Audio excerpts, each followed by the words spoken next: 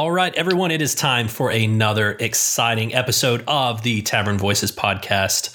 I am one of your hosts, Kevin King, and joined with me, as always, is the other host, which is generally how the co-hosting thing works, Tyler Crawley, all the way from the beautiful, I'm sure sunny and warm and lovely Wilmington, North Carolina. How's it going, buddy? It's good. It's good. I'm actually trying to, I close my blind and all people, peeking in and getting a sneak peek of the podcast before it's completed. So I close the blinds, but I think the sun is shining in. So I think your sunny description is somewhat accurate of the current weather report right now in Wilmington. It was cloudy earlier, but I think we're gonna avoid it. It's gonna be because it's getting hot outside. So that's usually kind of how it works, right? Sun, hot, cloudy, cool. Yeah, no, it is, and I guess that maybe you dodged the tropical storm action a little bit over the weekend. I saw that you were not in town. Yes, but we were both kind of on a mini vacation, yes, which was nice. I was on a small vacation, and I'm glad that it missed us because there's nothing worse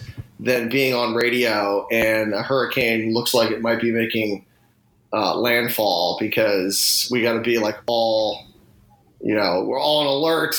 Might have to sleep at the station, and so anytime a hurricane just wants to wave hello as it goes somewhere else, I'm told. And it was cool today. It was like 65 degrees this morning before 8 a.m. And usually it's like 80 degrees. So I actually like that. I like the little hurricane slipping by, waving, and just going somewhere else. So if they want to do that, I'm more than happy. But I don't like when they actually come on shore and want to say hi.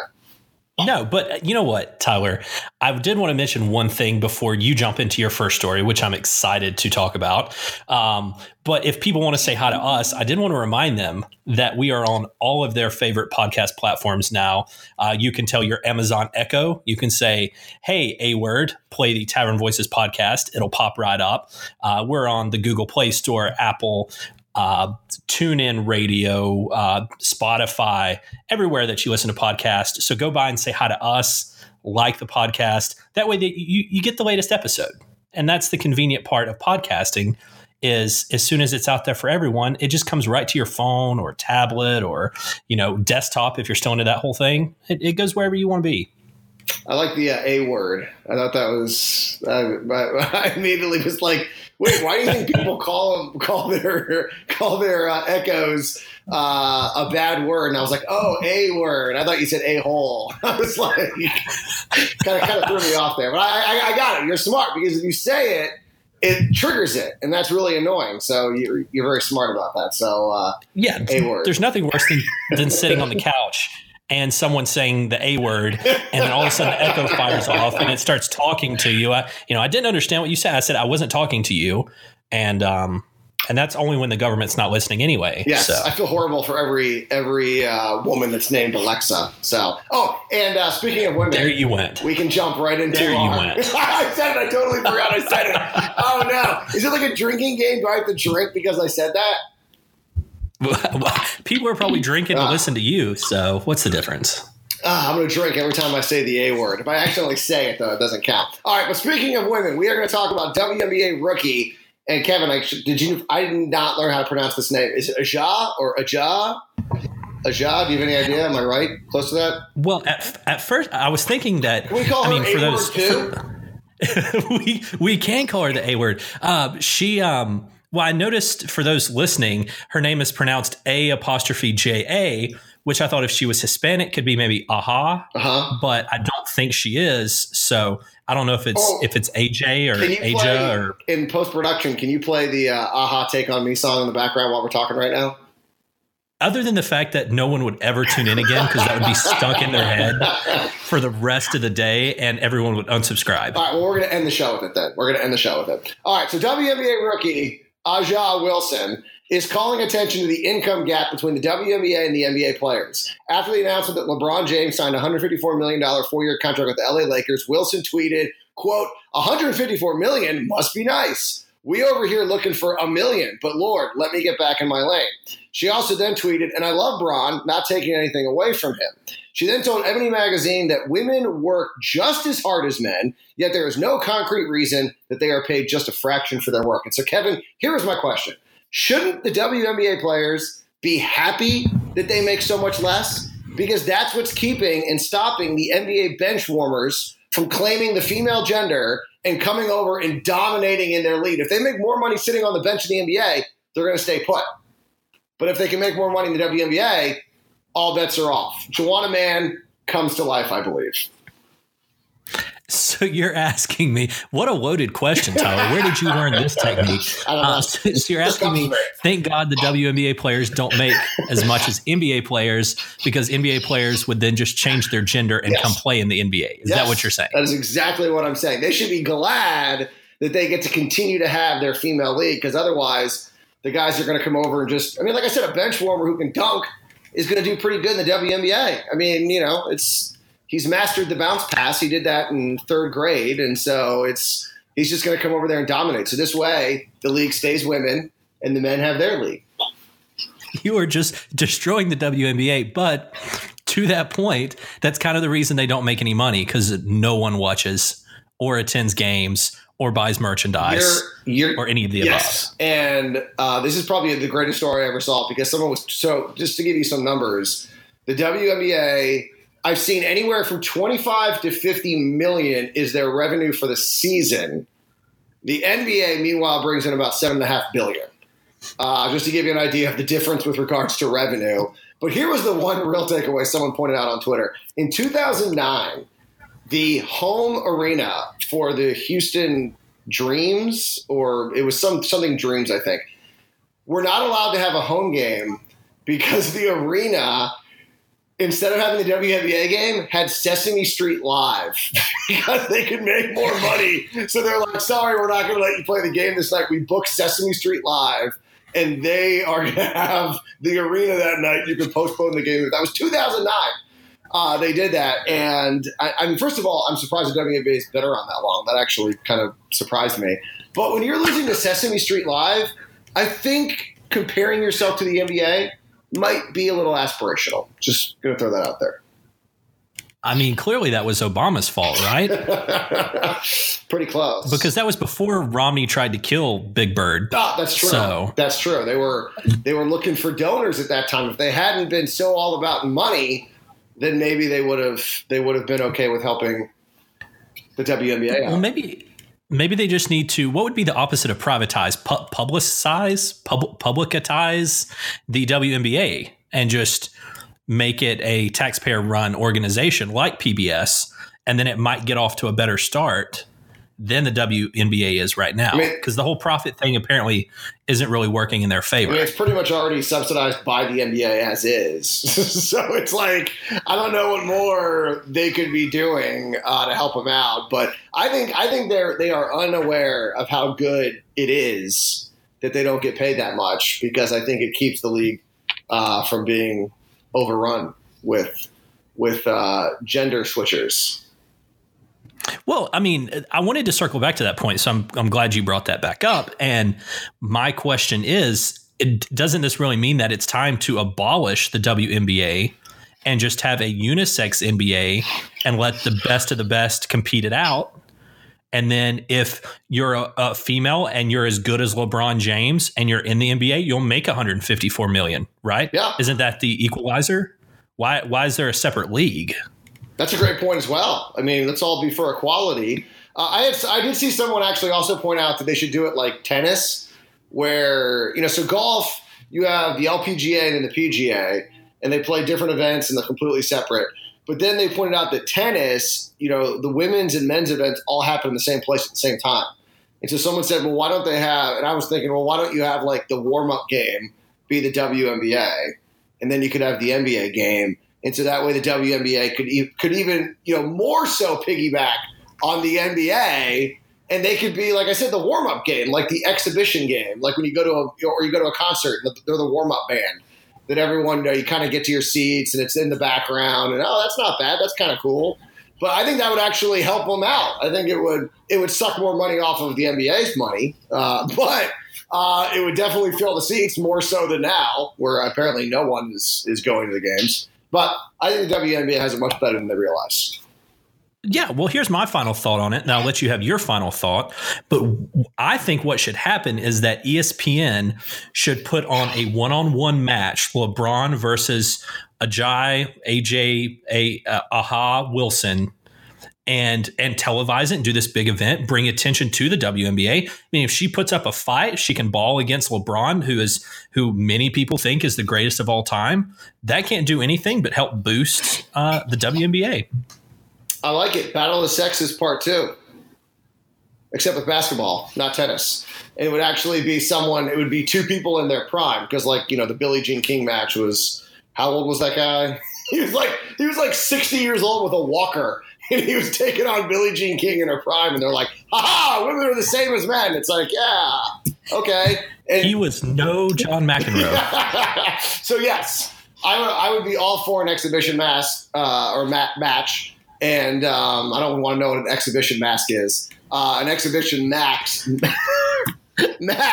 I'm all for it.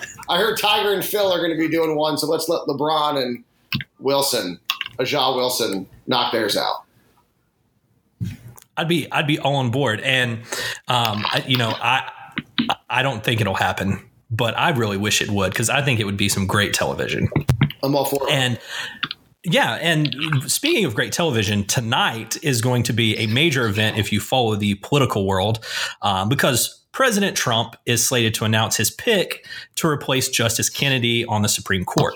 So everybody is putting their speculations in today, and no one really knows who he's going to choose, or at least I have no idea. We could probably throw out a bunch of guesses, and how Trump operates, he is keeping it close to the chest.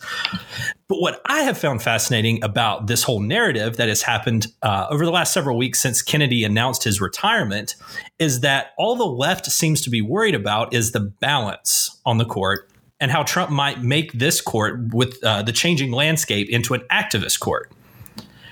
Now, heaven forbid that there would be a court decision made based on the Constitution, not political motives.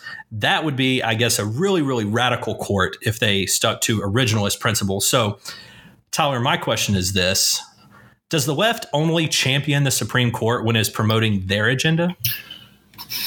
Well, they only think the Supreme Court should be superior when it looks like it's going to benefit them. The same thing with precedent. All of a sudden it's precedent is the most important thing on the court, even though for 10 years now they've been running against repealing DC versus Heller, Citizens United, pretty much any case they disagreed with. They've been all about, the Democrats have been running on, we have to repeal these cases because they're going to destroy this nation. One person the other day was trying to argue that gerrymandering had something to do with Citizens United. I had no idea, but okay. And so those are totally okay if we repeal those. But, if we repeal Roe versus Wade, what was it? Was it Souter? David Souter wrote an op-ed for the New York Times, 3 months ago, talking about repealing the Second Amendment? The Second Amendment, yes. That is up for debate. But something that's been here since 1976, I think, in Roe versus Wade, that's beyond reproach. You can't touch it. Don't even think about repealing that. That is the most important ruling ever. But the Second Amendment, totally fair game. The Democrats continue to argue about the First Amendment, and they're all over the place because they don't have, the Constitution's a living, breathing document until it's not, and then it is again. So yeah, no, they have no consistency on this issue, and it's just insane to watch some of their arguments. One of the big ones is they're going to start. They want to pack the court. But what's funny is they're basically showing us their hand.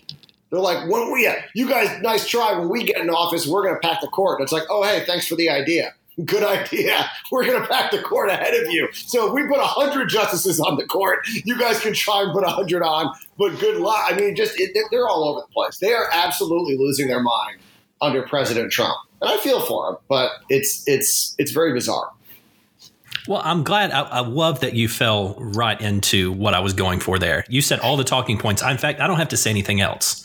That was exactly what I was getting at, because they really do carry the Constitution around like a Weekend at Bernie's. Yeah. It's alive. No, he's not. They prop the Constitution up in the chair when it's convenient for us. And the idea that overturning Roe versus Wade would be this catastrophic event, is to say that the Supreme Court has never made bad decisions. And we could talk for the next probably 2 days on awful Supreme Court decisions, whether it be segregation, separate but equal, internment of Japanese American citizens.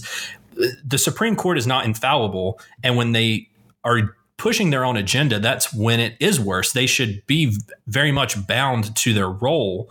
And they already have an extreme amount of power. The fact that 9 people can completely overturn the will of millions of citizens. When you take, the gay marriage, for example, and when you had states passing amendments, when you had Proposition 8 in California, I mean, you've got millions of people voting for something, and the Supreme Court just goes, no, you can't do that. It's so much power, and like you said, they can think the Supreme Court is the worst body ever when it's Citizens United, and the best ever when it's Roe v. Wade or gay marriage, and then the wedding cake. They're kind of like, oh no, the Supreme Court screwed up, but they think that because the court is in their favor 80% of the time, that getting rid of Kennedy and swinging that magical balance that they think is balanced when it's really in their favor is somehow going to unbalance it. Well, yeah, and that's a very important point, is that there is no such thing as balance.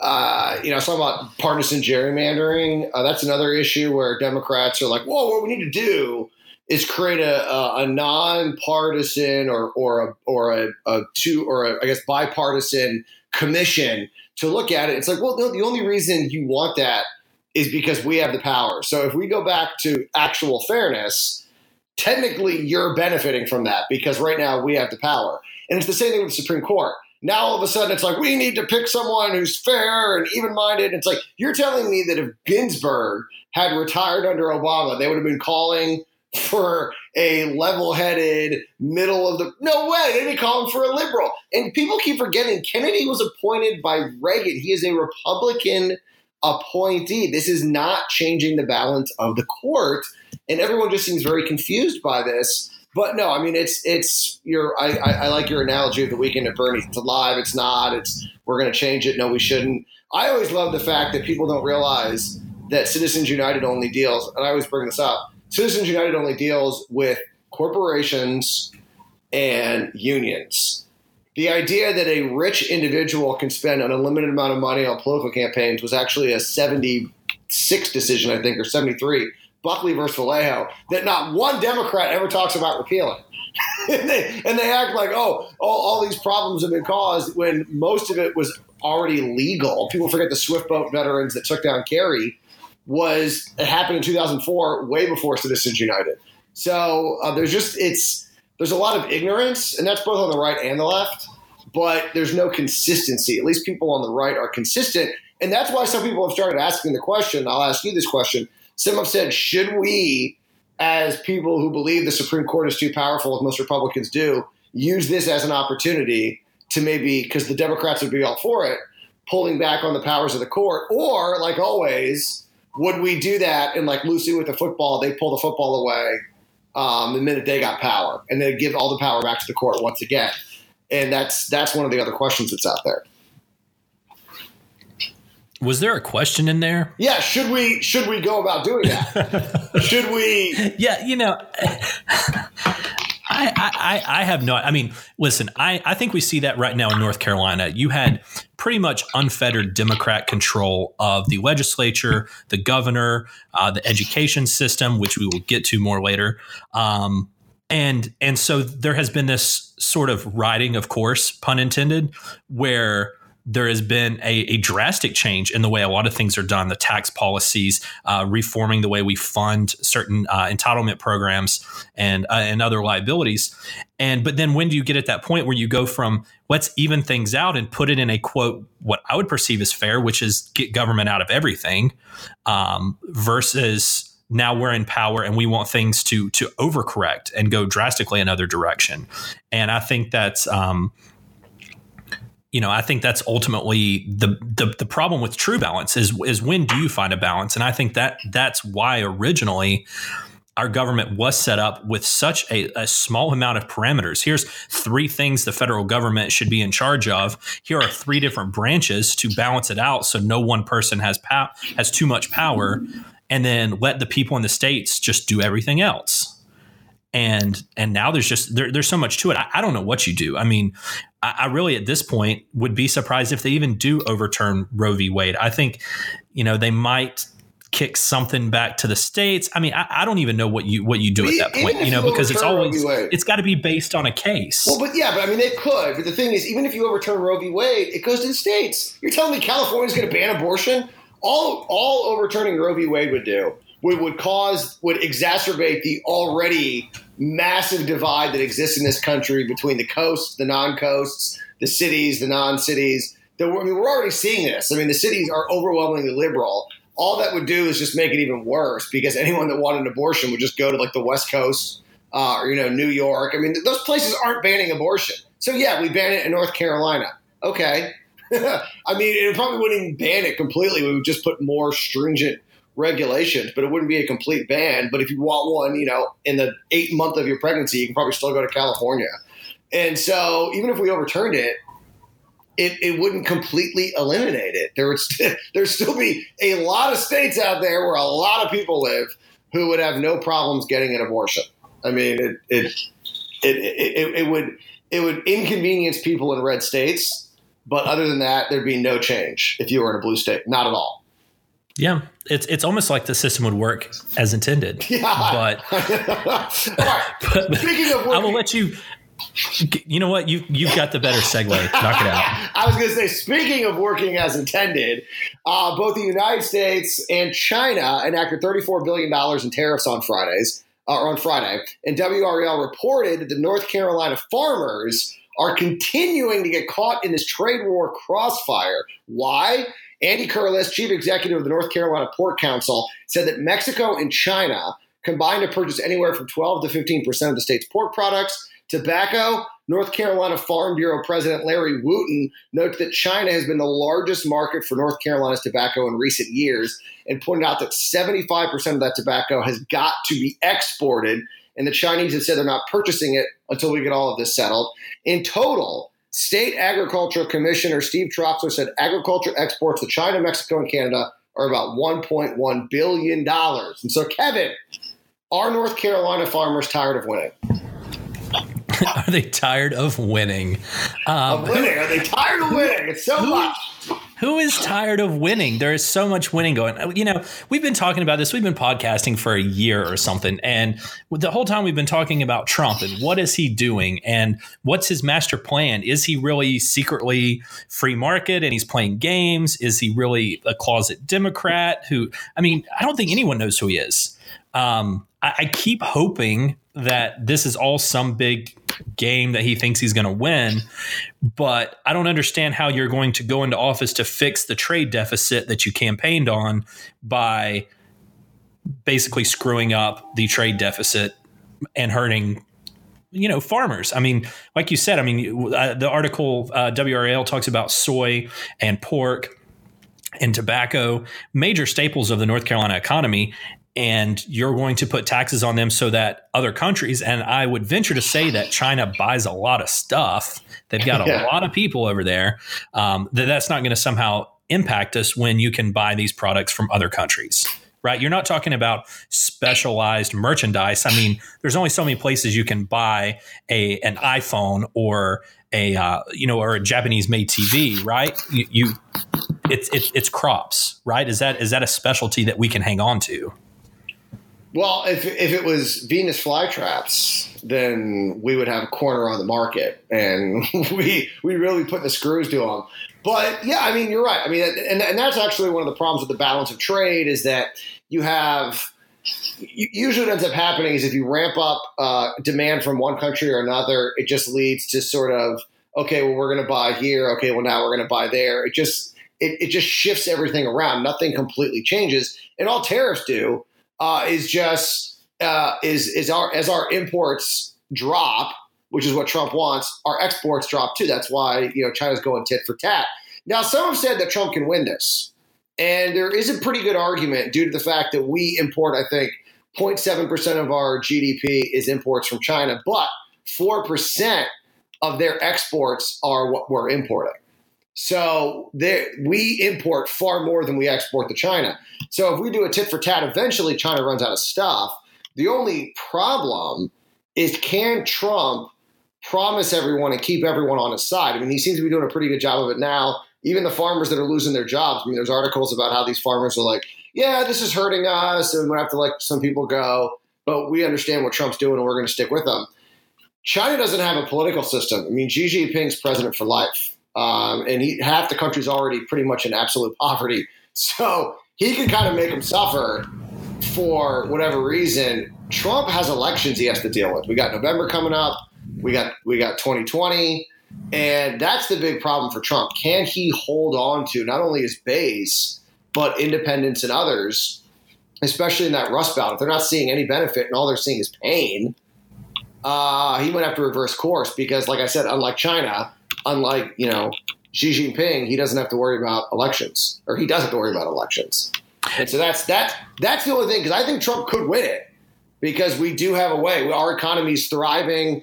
We import more, but can Trump hold on while we go through this transition? That's going to be the big question. Well, let me ask you a little bit of a wild card question and get, maybe a 30-second response. But what, since I know you pay a lot more attention to trade, you talk a lot more about tariffs and trade deficit, and you do a lot of reading and research on this far more than I do. How is something like this? And I say this is a wild card because I'm trying to look at the Rubik's Cube from a different side. How does something like this affect domestic consumption? Because my thought is that if you have farmers locally who are selling something overseas, they're getting one exchange price for this. There's a lot of shipping. There's a lot of other costs involved versus what happens. Because I know there's a lot of products where I've been in the supermarket and you see sugar cookies in the bakery that are imported from China, right? Somehow It's cheaper to make sugar cookies in China and ship them here and put them in your local grocery store than it is for their bakery to make it. I don't understand. So I know a lot of times things are just moved back and forth. Like we may sell our pigs to China and then China turns around and sells something to another country. And then we buy pigs from another country to eat barbecue. Right. I mean, Smithfield is owned by a Chinese company. So how does that affect us if let's say we just all, is that going to drive down the cost of us to actually eat food here? So will that help the consumer index or anything like that? Well, the problem is that, as many people have pointed out, the complexity of the global supply chain makes it very difficult to figure that out. And that's why some people have said that some of the projections on the negative impact on GDP is actually a lowball estimate because they're not counting other factors into it because of how complex. I mean, the other day I was talking about Volvo. Volvo's headquartered in Sweden, owned by a Chinese company, made in South Carolina. Like, good luck figuring out if Volvo's a domestic car or not. It's things like that make it very difficult. The reason the agriculture imports are interesting is that, first of all, when it comes to hogs, you're right. They're owned by China. We export. But the thing we export to them is a lot of the garbage that we don't want, like the snouts and the hooves and things like that, that aren't worth anything really here. They actually buy those things. And then tobacco, the smoking rate in the United States is dropping off. I mean, it's dropped off dramatically. And yet other nations like China and a lot of Asian countries, smoking is still very popular. And so a lot of the tobacco farmers are relying on those foreign markets because the U.S. markets are drying up, all the taxes and the media and everything else. So a lot of it is they're buying the stuff that we don't have any use for. And that's sort of the way the global market works, is that we sell you something we don't have a lot of use for. You sell us something you don't have a lot of use for. And it's this mutually beneficial relationship. And like I said, China does a lot of stuff, with the intellectual property and the subsidizing other products. But in this case, they're targeting these products on purpose because they know it's going to hurt because we will not find probably another buyer for a lot of these goods. And so, but it's also just the complexity of the global supply chain that makes things so difficult to figure out. It's very complex, Tyler. It really is. And I have 1,000 more questions. We might just have to do a trade episode at some point. because I'm just thinking all the things I want to ask, but we're running out of time. And I did want to get to one final recent story here locally in North Carolina, which is kind of an update on an ongoing battle. I noticed a headline in the News and Observer last week, which asked the question, who's really in charge of North Carolina's public schools? The opening paragraph went on to say that the fight over who is running the schools remains unsettled. And what I find confusing and why I bring this up, Tyler, is that this follows directly on the heels of a recent North Carolina Supreme Court ruling that upheld the decision of a 3-judge panel last year, saying that the superintendent this is the short version, the superintendent is in charge. Then the article goes on to say how the State Board of Education Chairman Bill Cobey said he's going to continue to pass rules and regulations dictating what the superintendent does. So I get the strange feeling, Tyler, that despite all of the protest over education, the teachers' march, and all the discussion that's been going on the last couple of months, that there might actually be a larger fight over power and money in public education than anyone really likes to talk about. Oh, absolutely. What do you think about that? Yeah, I mean, absolutely. I mean, you look at this fight, and first of all, the thing is that no one pays attention to this. It's such inside baseball. Oh, it's so inside baseball. I mean, I think most people would be surprised to know that we have a state board of education. I think that would probably surprise most people. And the superintendent race and this battle back and forth, it really is, first of all, sort of fascinating, because I think most people would say, well, I think the person that we elect to run the schools should be the one running the schools. I mean, I don't think most people would have a big question about that versus, those that are appointed on the board. And listen, I like Bill Cobey. I've had him on the show. I like Mark Johnson. I've had him on my show. And in my opinion, I think the school board serves an important function, because let's face it, you never want to just have one guy in control of something, even if it is an elected position. You'd like to have checks and balances. But the reality is that the agenda and other things should be set by the superintendent. That's who we elect. They're running. Otherwise, it's hard to figure out what exactly the superintendent's purpose is. I mean, if they're not setting why are we even electing this person? I mean, it doesn't really make a lot of sense. So I think that the court was right to argue that the superintendent should have certain powers, but I also like that there's some oversight as well from the board. But I do think that at the end of the day, it should be sort of the superintendent that's setting the agenda and making these decisions. Because, hey, listen, I mean, elections have consequences. Yeah, no, they really do. And you brought up, I mean, Bill Cobey is under this standing, a pretty Republican guy. I don't know how conservative or where on the spectrum, but this isn't really a Democrat-Republican fight at the moment, which is interesting. You have I was actually lucky enough to go sit in the Supreme Court arguments on this case and the other case that the State Board of Education just lost regarding the Rules Review Commission, which is super inside baseball, on whether or not the Rules Review Commission can actually review the rules that are instituted by the by DPI and the State Board of Education. And this power struggle is just phenomenal, yet they didn't make strong arguments. I mean, if you read the opinions of both of these cases, you have to realize the North Carolina Supreme Court is biased towards Democrats. Yeah, it is not. It is not anything where it's a 5-4, regular decision like the Supreme Court is.